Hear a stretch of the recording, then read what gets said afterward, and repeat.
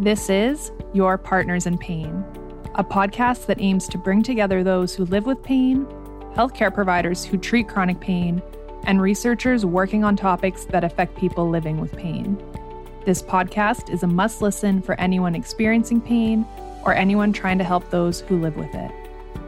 Your Partners in Pain is presented by the Saskatchewan Pain Society, also known as SaskPain, and I am your host, Alexandria.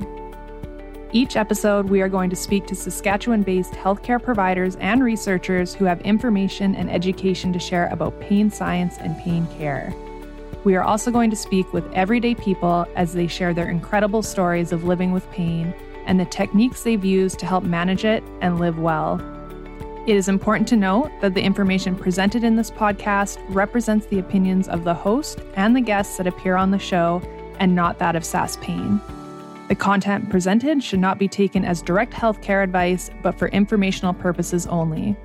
Because each individual is unique, please consult your healthcare provider for any questions or concerns you have, or before you incorporate any of the ideas presented in this podcast into your own treatment plan.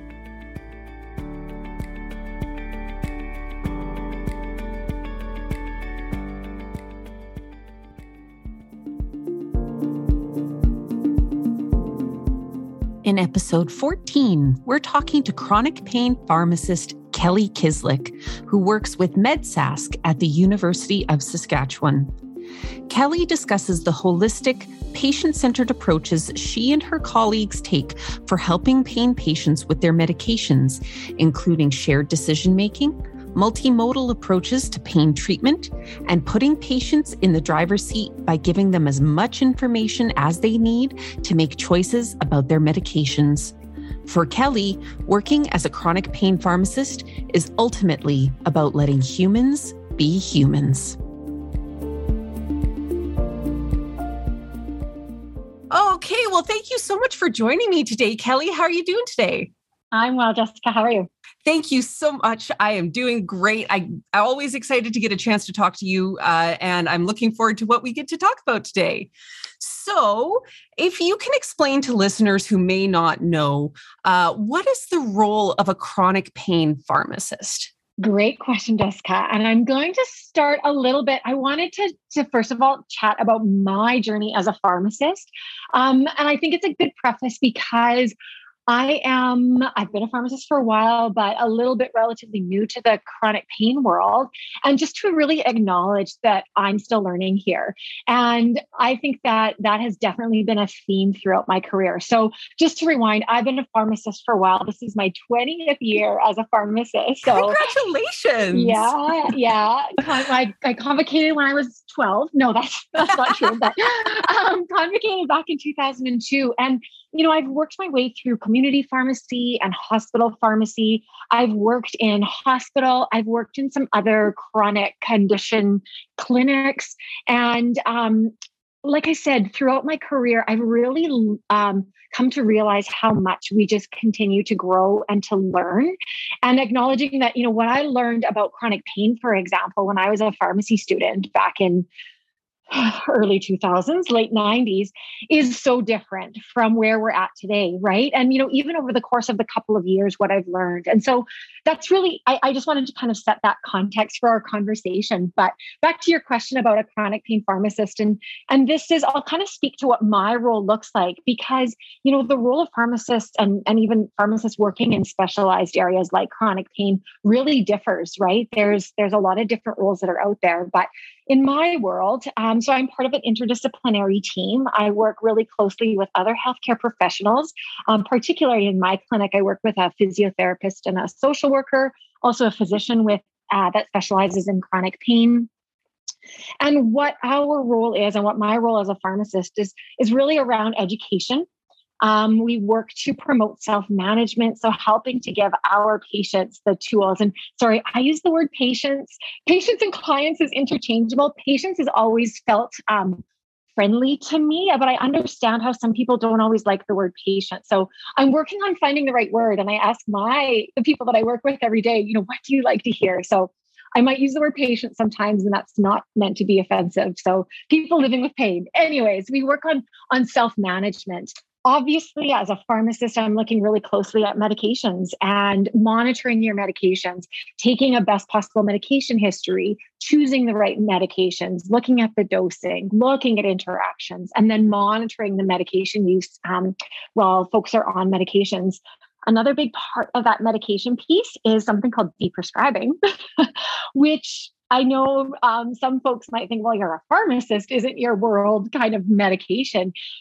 Part of being a good pharmacist is recognizing when medications aren't needed and when maybe they shouldn't be used any longer and there isn't a role for them. So deprescribing is a big part of what I do as a pharmacist.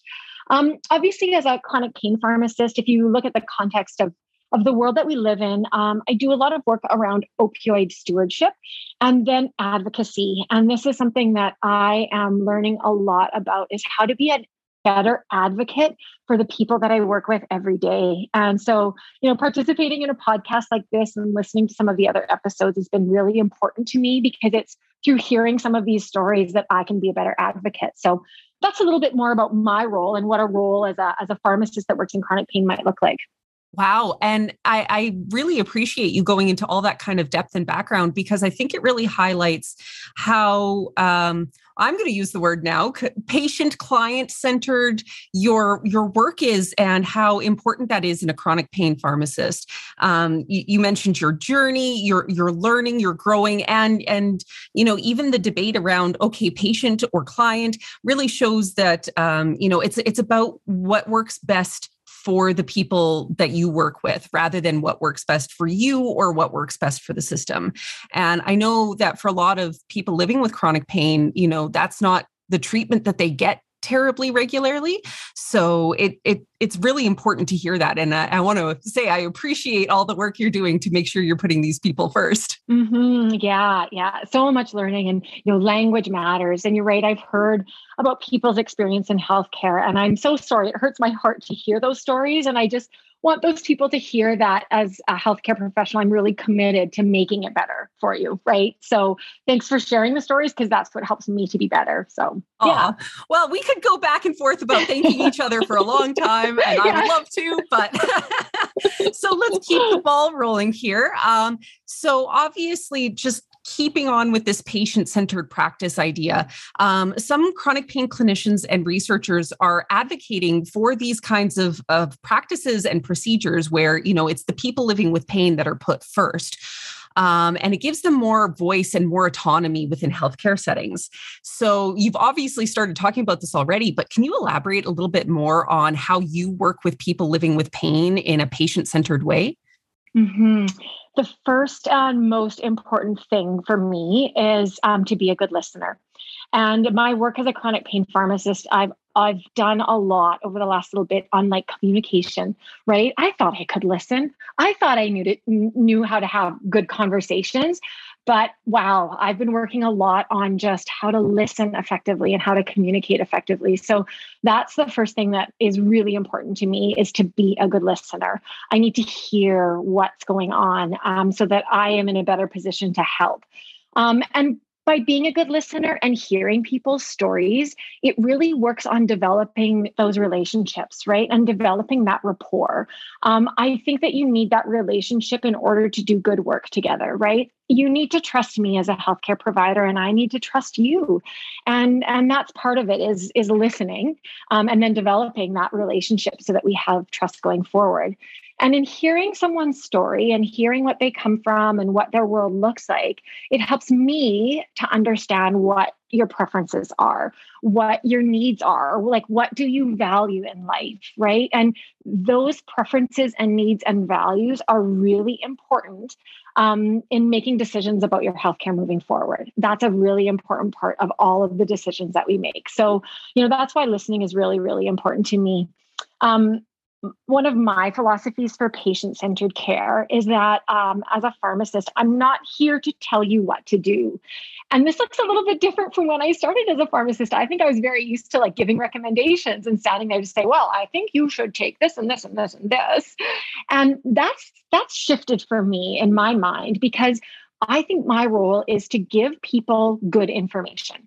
So I'm here to make sure that you have all the information that you need to make good decisions. And certainly, some people are still looking for advice and like, what would you do? And really, once again, it's me making sure that you have all the information that you need and helping you to make the considerations and weigh the pros and the cons and think about all of the things that you need to think about to guide you and to help you make that best decision. And I think probably the other thing that's really important to me when it comes to patient-centered care is recognizing that it is often a team, right? And obviously with the patient at the center of it, but there's a network there. Hey, there's a community there. And so my role as a pharmacist is to work with patients. It's to work with the existing care team. Who else is in your life right now? Your family physician and a nurse practitioner that might be involved, other pharmacists. I work closely with community pharmacists, or if a patient's admitted to hospital or acute care, a hospital pharmacist, other physiotherapists, occupational therapists, exercise therapists, social workers, psychologists, psychiatrists. There is a team. And part of that team can also be support, caregiver support, family support. I've heard that adage before, it takes a village, right? And I think that certainly patient-centered care is also one of those villages. And it's really important that we recognize that and support it and foster it. Wow, that is so comprehensive, but also just so simple. It makes me think of a lot of the data that we collected in the Improving Pain in Saskatchewan project, hearing from people and their lived experiences. They said a lot of things, obviously, but two main ones that I want to bring up in connection with what you just said. One of them is that people often felt that healthcare providers didn't take the time to hear them, and obviously this is kind of structural in that doctors just don't have a lot of time for patients and all that kind of stuff. So it sounds like in your approach, you get to take that time to sit down with people and to hear really what's going on for them, because all that context is really important in making those decisions that they need to make. And then the second one is understanding that your role is to give information rather than to be a source of authority. Because lots of people want to be in the driver's seat of their own healthcare and often feel disempowered by the medical system. So it sounds like you've really kind of taken these things that people are saying they want to change about the healthcare system and implemented them. And that's so exciting. Yeah. To go back to that time piece, I have to recognize that I am very fortunate in the role that I'm in. And, I have to thank my leadership team at the clinic that I work at, because they have really worked hard to foster that. And so it is definitely, I'm in a fortunate position to have that time. And I absolutely recognize that many care providers don't have that time, but it's one of the reasons why, anyone on my team can attest to the fact that I fight for it. Like, I keep fighting about how important it is that we, have these conversations, that we make time for these conversations, that we do that, right? And just because we didn't do it in the past doesn't mean we can't change that going forward. And it's something that as healthcare professionals, we have to I think, advocate for, is that, a 10-minute appointment just doesn't cut it for some of this stuff, and that we need to mobilize our decision makers to allow for more time. So yeah, totally agree with that. Absolutely. Well, and when you're talking about, the seriousness of what some medications can be like, that amount of time ends up being even more critical. So, in that vein, lots of people living with pain generally have concerns about their medications, often things like addiction or side effects. And so I was wondering how you deal with those kinds of concerns in your own work. Mm-hmm. So once again, concerns and questions are best addressed with lots of education and information, right? So once again, we go back to the conversations I have with folks, is that we need to talk about these things. I also like to make sure that the folks that I'm working with are armed with resources and tools. So when there are resources and tools available, and sometimes there aren't, we've got a lot of work to do in the chronic pain world for tools. But when there are resources available, like, what can I give you, right?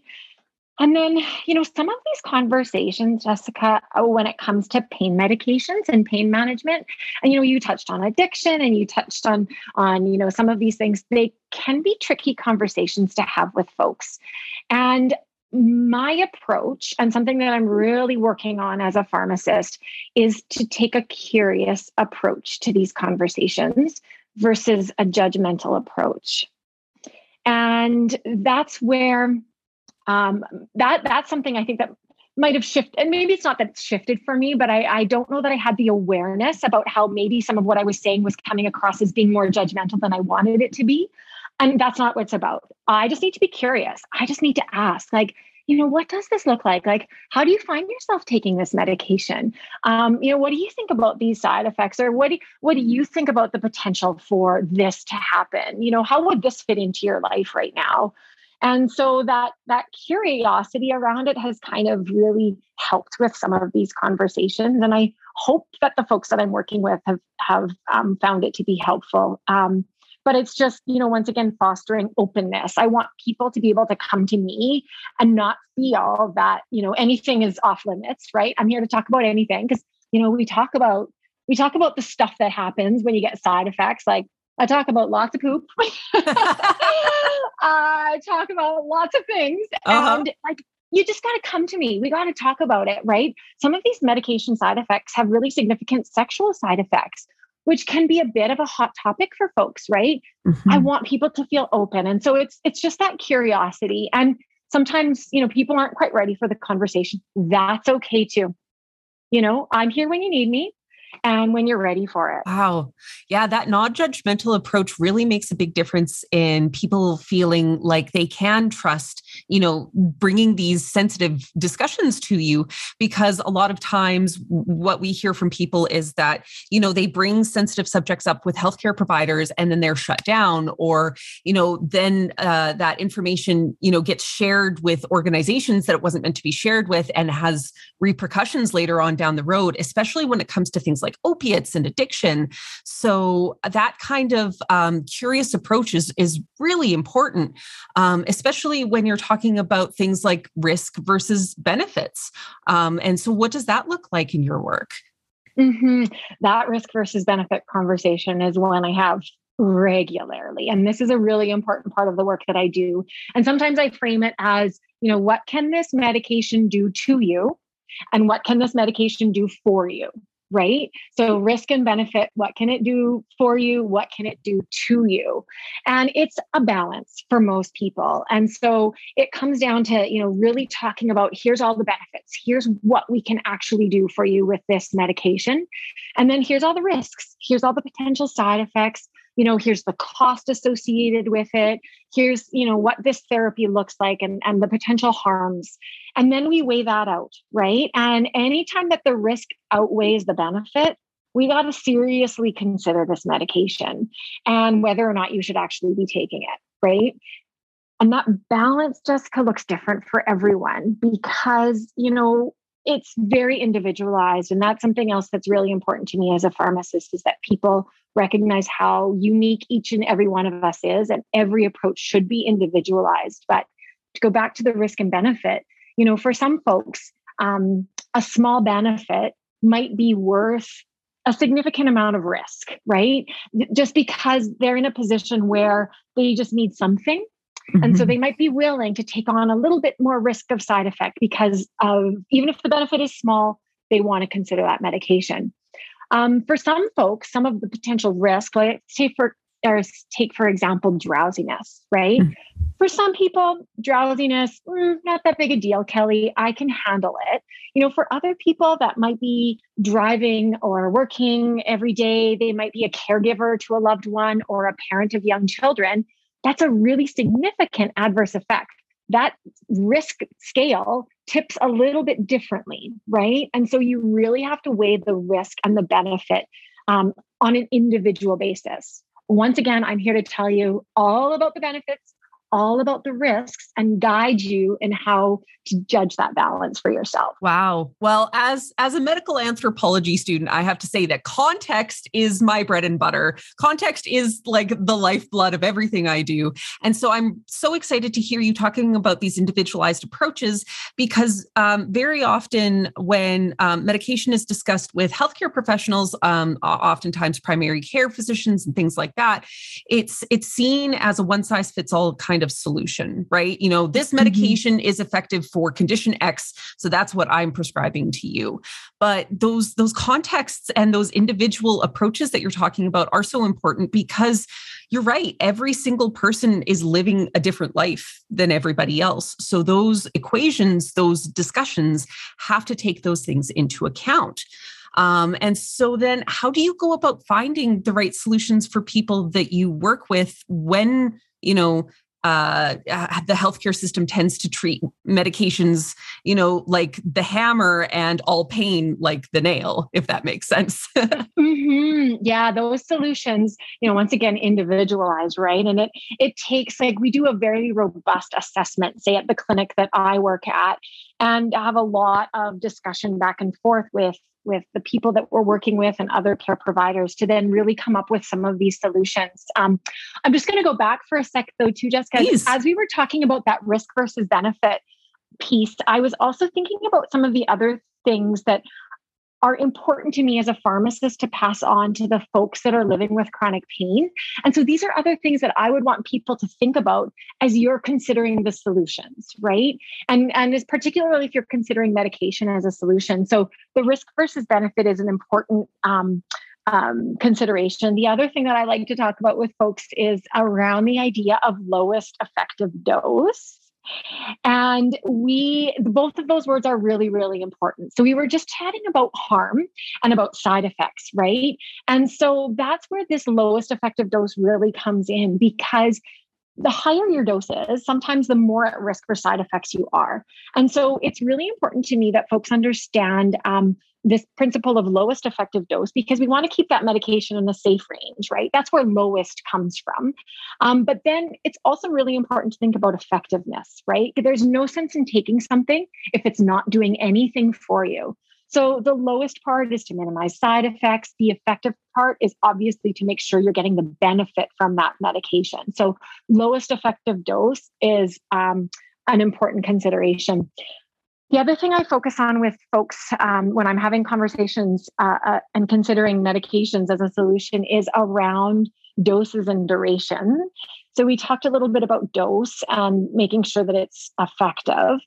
Duration is also important. And I really like to spend some time educating people around, how pain medication works, right? And I loved when Juliet was on the podcast a couple of weeks ago and spoke about, the pain 101 and how does pain work in your body. So I like to talk about that as a pharmacist too. But then I also talk to people about, how do medications work in your body? Where along that pain signal do medications work? When you understand that, you come to realize that, it might take a little bit of time for these medications to work for me. And that's where, making sure that people understand what the effective dose is and how long you actually need to be on these in order for medications to work. So that duration is really important. And with all of these conversations, realistic expectations are important, right? People need to know what to expect for when this medication is going to start working and exactly what it's going to do for you. Once again, this is a whole other podcast that we could talk about, but many people don't realize that for some of these medications that we use in chronic pain, it's not really realistic to think about completely eliminating your pain. Like, I'm not sure, Jessica, if you have an idea of expectation for pain management medications, but as a researcher, you might have come across this, but to get a stamp of approval in Canada to be a pain med, medications need to show a 30 to 50% benefit. So that, or reduction in pain, a 30 to 50% reduction in pain. So that doesn't mean that I'm going to completely get rid of your pain with a pain medication. It doesn't even necessarily mean that I'm going to get you from a 10 out of 10 to a 3 out of 10. Best case scenario is like a 7 out of 10, maybe 5 out of 10. And so that's a really important part of this conversation as well, right? So to kind of go back to that benefit and risk, making sure that you have realistic expectations around what benefit looks like is an important part of the work that I do. And then, I just gave you the example of measuring things on a scale of 10. And that good old 1 to 10 scale that every pain patient knows, hey? Oh, on a scale of 1 to 10 or 0 to 10.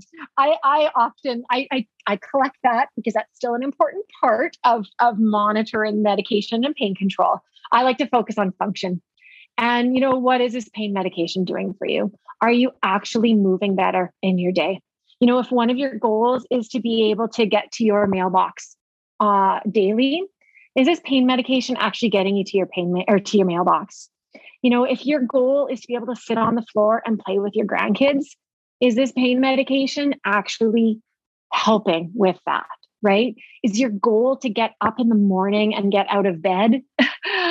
Is this medication helping you with that? Are you feeling less stiff and less sore in the morning? So, I kind of pulled us back into that previous question that you had asked me, but I really wanted to talk a little bit about that because that's really, really important information for people to have when we're talking about risk and benefits. So, I honestly think you actually just answered also the question that I asked, the second question, because really, like I said, the healthcare system tends to treat medication as the one size fits all solution, right? That's just, you take it and you get better.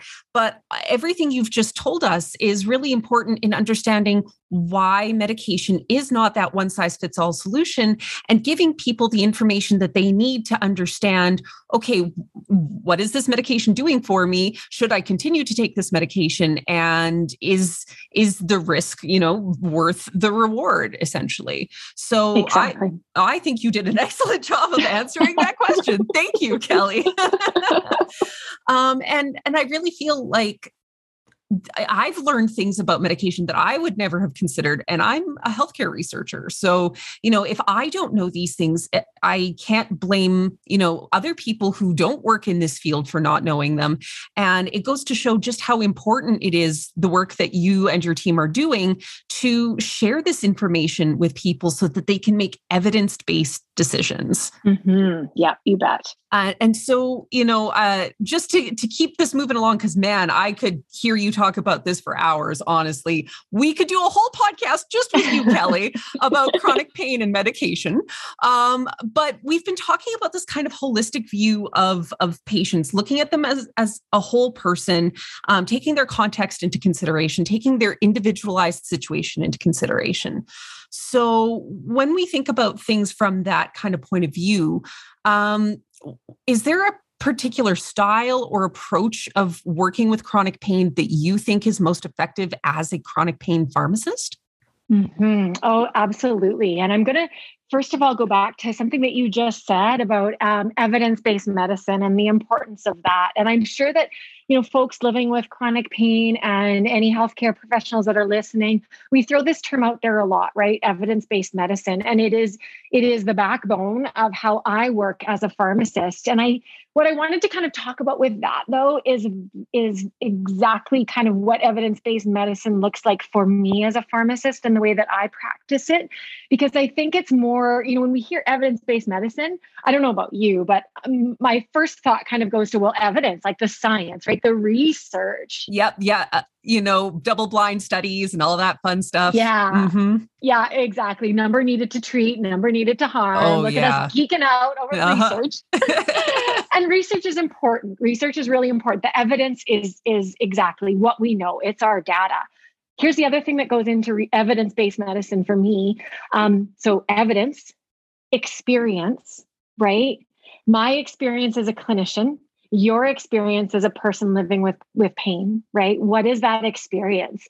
And it's where I rely on, I work in my team. I have I'm so grateful to have the experience of clinicians that have been working in chronic pain for years and years, right? There is a bit of a network of people that I can reach out to kind of pull in, what is your experience and what have you seen? And that experience is really, really significant. And, I've been working in chronic pain for a couple of years, but I think about what I've learned over my 20 years as a pharmacist. That experience all counts for something. So there's the evidence piece, there's the experience piece, and then there's that values piece, that individual patient preference values, needs of the patient, right? And we need to pull all three of those things together for evidence-based medicine, in my opinion. So that's kind of part of that holistic approach, is making sure that evidence-based medicine looks like that for me, right? Is the evidence, the experience, and the patient preferences. And then the other part, and once again, I'm so thankful to be part of an interdisciplinary team, meaning I work with other healthcare professionals to provide multimodal care. And so this is where I'll give you an analogy. This is the analogy I use in my work with people living with chronic pain. So if you think of your pain as a car with 4 flat tires, all right? If I pump up one of those tires, and let's think of that tire as medication, you're only going to get so far down the road, and it's not going to be an easy ride. No, I don't think I want to drive that car. Yep, exactly. So, those other tires are things like movement or physical medicine. Another tire is mind or psychological strategies, right? How do we bring the mind piece into this? And then that 4th tire is prevention. What is the work that we can do around preventing things in the first place? What are some of the healthy habits or things that we can incorporate? So, that multimodal approach is like pumping up those 4 flat tires. So, you've heard me say 4 Ps, 3 Ms. So the 4 Ps, there's an awesome infographic floating around that talks about those 4 Ps. And my program, because I work with physiotherapists, social workers, and pharmacists, we use the 3 Ms. So mind, movement, and medication strategies. So we bring all 3 of those together to help folks with managing their chronic pain. And then interdisciplinary teams, right? Obviously, there's a lot of other healthcare professionals that are involved in managing pain. I forgot to mention this. We also have the ability to consult a dietitian. Dietitian's diet plays such a big role. Absolutely. Oh, even just thinking about the role of sugar in chronic pain, let alone everything else about diet. Wow. Yeah. So, we have that. And we work to really build connection with other resources in our community and help the folks living with chronic pain really access some of those other providers in the community. So, a multimodal approach. So focusing on more than just one strategy, bringing all of those strategies together. An interdisciplinary approach. So bringing together several healthcare providers. And then the other piece that I think is important to holistic care, and I hope that I get to do more work in this. And I think this is what this podcast and some of the other partners in pain work that is happening, and the SASC pain work and some of your research, I know, is really building community and peer support. Because there is something to be said for having connection with people that share similar experience, right? And that peer support is huge. And I hope that we can continue to build on that in our province, just really expanding that and giving people lots of connection. Absolutely. And to tie back, the last thing you said back to the first thing you said, talking about evidence-based medicine and that experience, peer support, it plays such an important role because experience is often the best teacher. Research and everything and that data, that's all great. I obviously am all for that since that's what I do. But that experience is really the basis of all science. And so to have other people around you or connected to you who have gone through similar experiences as you and can speak to, what you deal with on a regular basis is pretty much, I would say, the most important thing about chronic pain care in general, because, the invalidation, the minimization, the marginalization, the stigmatization, all the Asians that happen when you live with chronic pain can be mitigated, if not eliminated, by peer community support. Mm-hmm. Sorry, I just went off on a little soapbox rant there, but I appreciate you giving me the opportunity to do it. And so we're just running up on time here. So I have one last big question for you. And tying this all back together to the province of Saskatchewan, where you and I both live and work, what is one change that you'd like to see about how medications and chronic pain are handled in this province? Okay, so I don't want to talk anyone out of funding pharmacy and medications, but the big change that I would want to see is actually improved access to other therapies. The fact that so many of the folks that I work with, we're all part of this community of Saskatchewan, right? Yes. The folks that I work with, that they don't have access to physiotherapy in the community and mental health support in the community just breaks my heart. So for any government officials that are listening, we need to fund access to other therapies and not necessarily just medications. And I have one other thought that we got to share. Please, yes. I was thinking about like, oh, what's this opportunity? Because I love to think and to talk and to have big conversations, Jessica. And so I was thinking about like, what am I kind of working on right now as a healthcare professional? And what do I want to share with like people that are out there listening, and whether it's people living with pain or, other healthcare professionals. And I recently had the privilege and honor of listening to a chat with Erin, or a lecture from Erin Beckwell, who was a recent guest on the podcast as well. And she said something that has me thinking. So I'm going to share this with everyone. Okay. And so this is the line that she said. And she said, "Let people be human." And I'm thinking about this a lot right now. And I'll tell you why, because, humans have pain, right? Humans hurt, and humans make mistakes, and humans make poor decisions, and humans are kind, and humans have compassion, and humans just want to do what's best for each other, right? And I feel like when we give each other space to be human, then we connect as humans. And then that's when like amazing things happen. And so that's kind of where I wanted to leave things with the podcast today, is like, let's just let people be human, and let's celebrate humans, and let's connect as humans. I love that. I love it. Thank you so much, Kelly, for all of your wisdom and all of your experience and sharing it with all of us today. I don't know what else I want to say other than let's just let humans be humans. That's so beautiful. Props to Erin for that. And thank you so much for having me. I'm so grateful for this opportunity. And thank you. Thanks, Jessica. Thank you, Kelly. For more information on Kelly's work with her team at MedSask, you can visit medsask.usask.ca, and you can find this link as well as others in the show notes for today's episode. Thank you for listening to Your Partners in Pain, a podcast for people experiencing pain and those who help individuals living with pain. Funding for this podcast was provided by the Saskatchewan Community Initiatives Fund and the Saskatchewan Pain Society. For more information about our organization or to find additional resources, please find us on social media at SaskPain or visit our official website, www.saskpain.ca.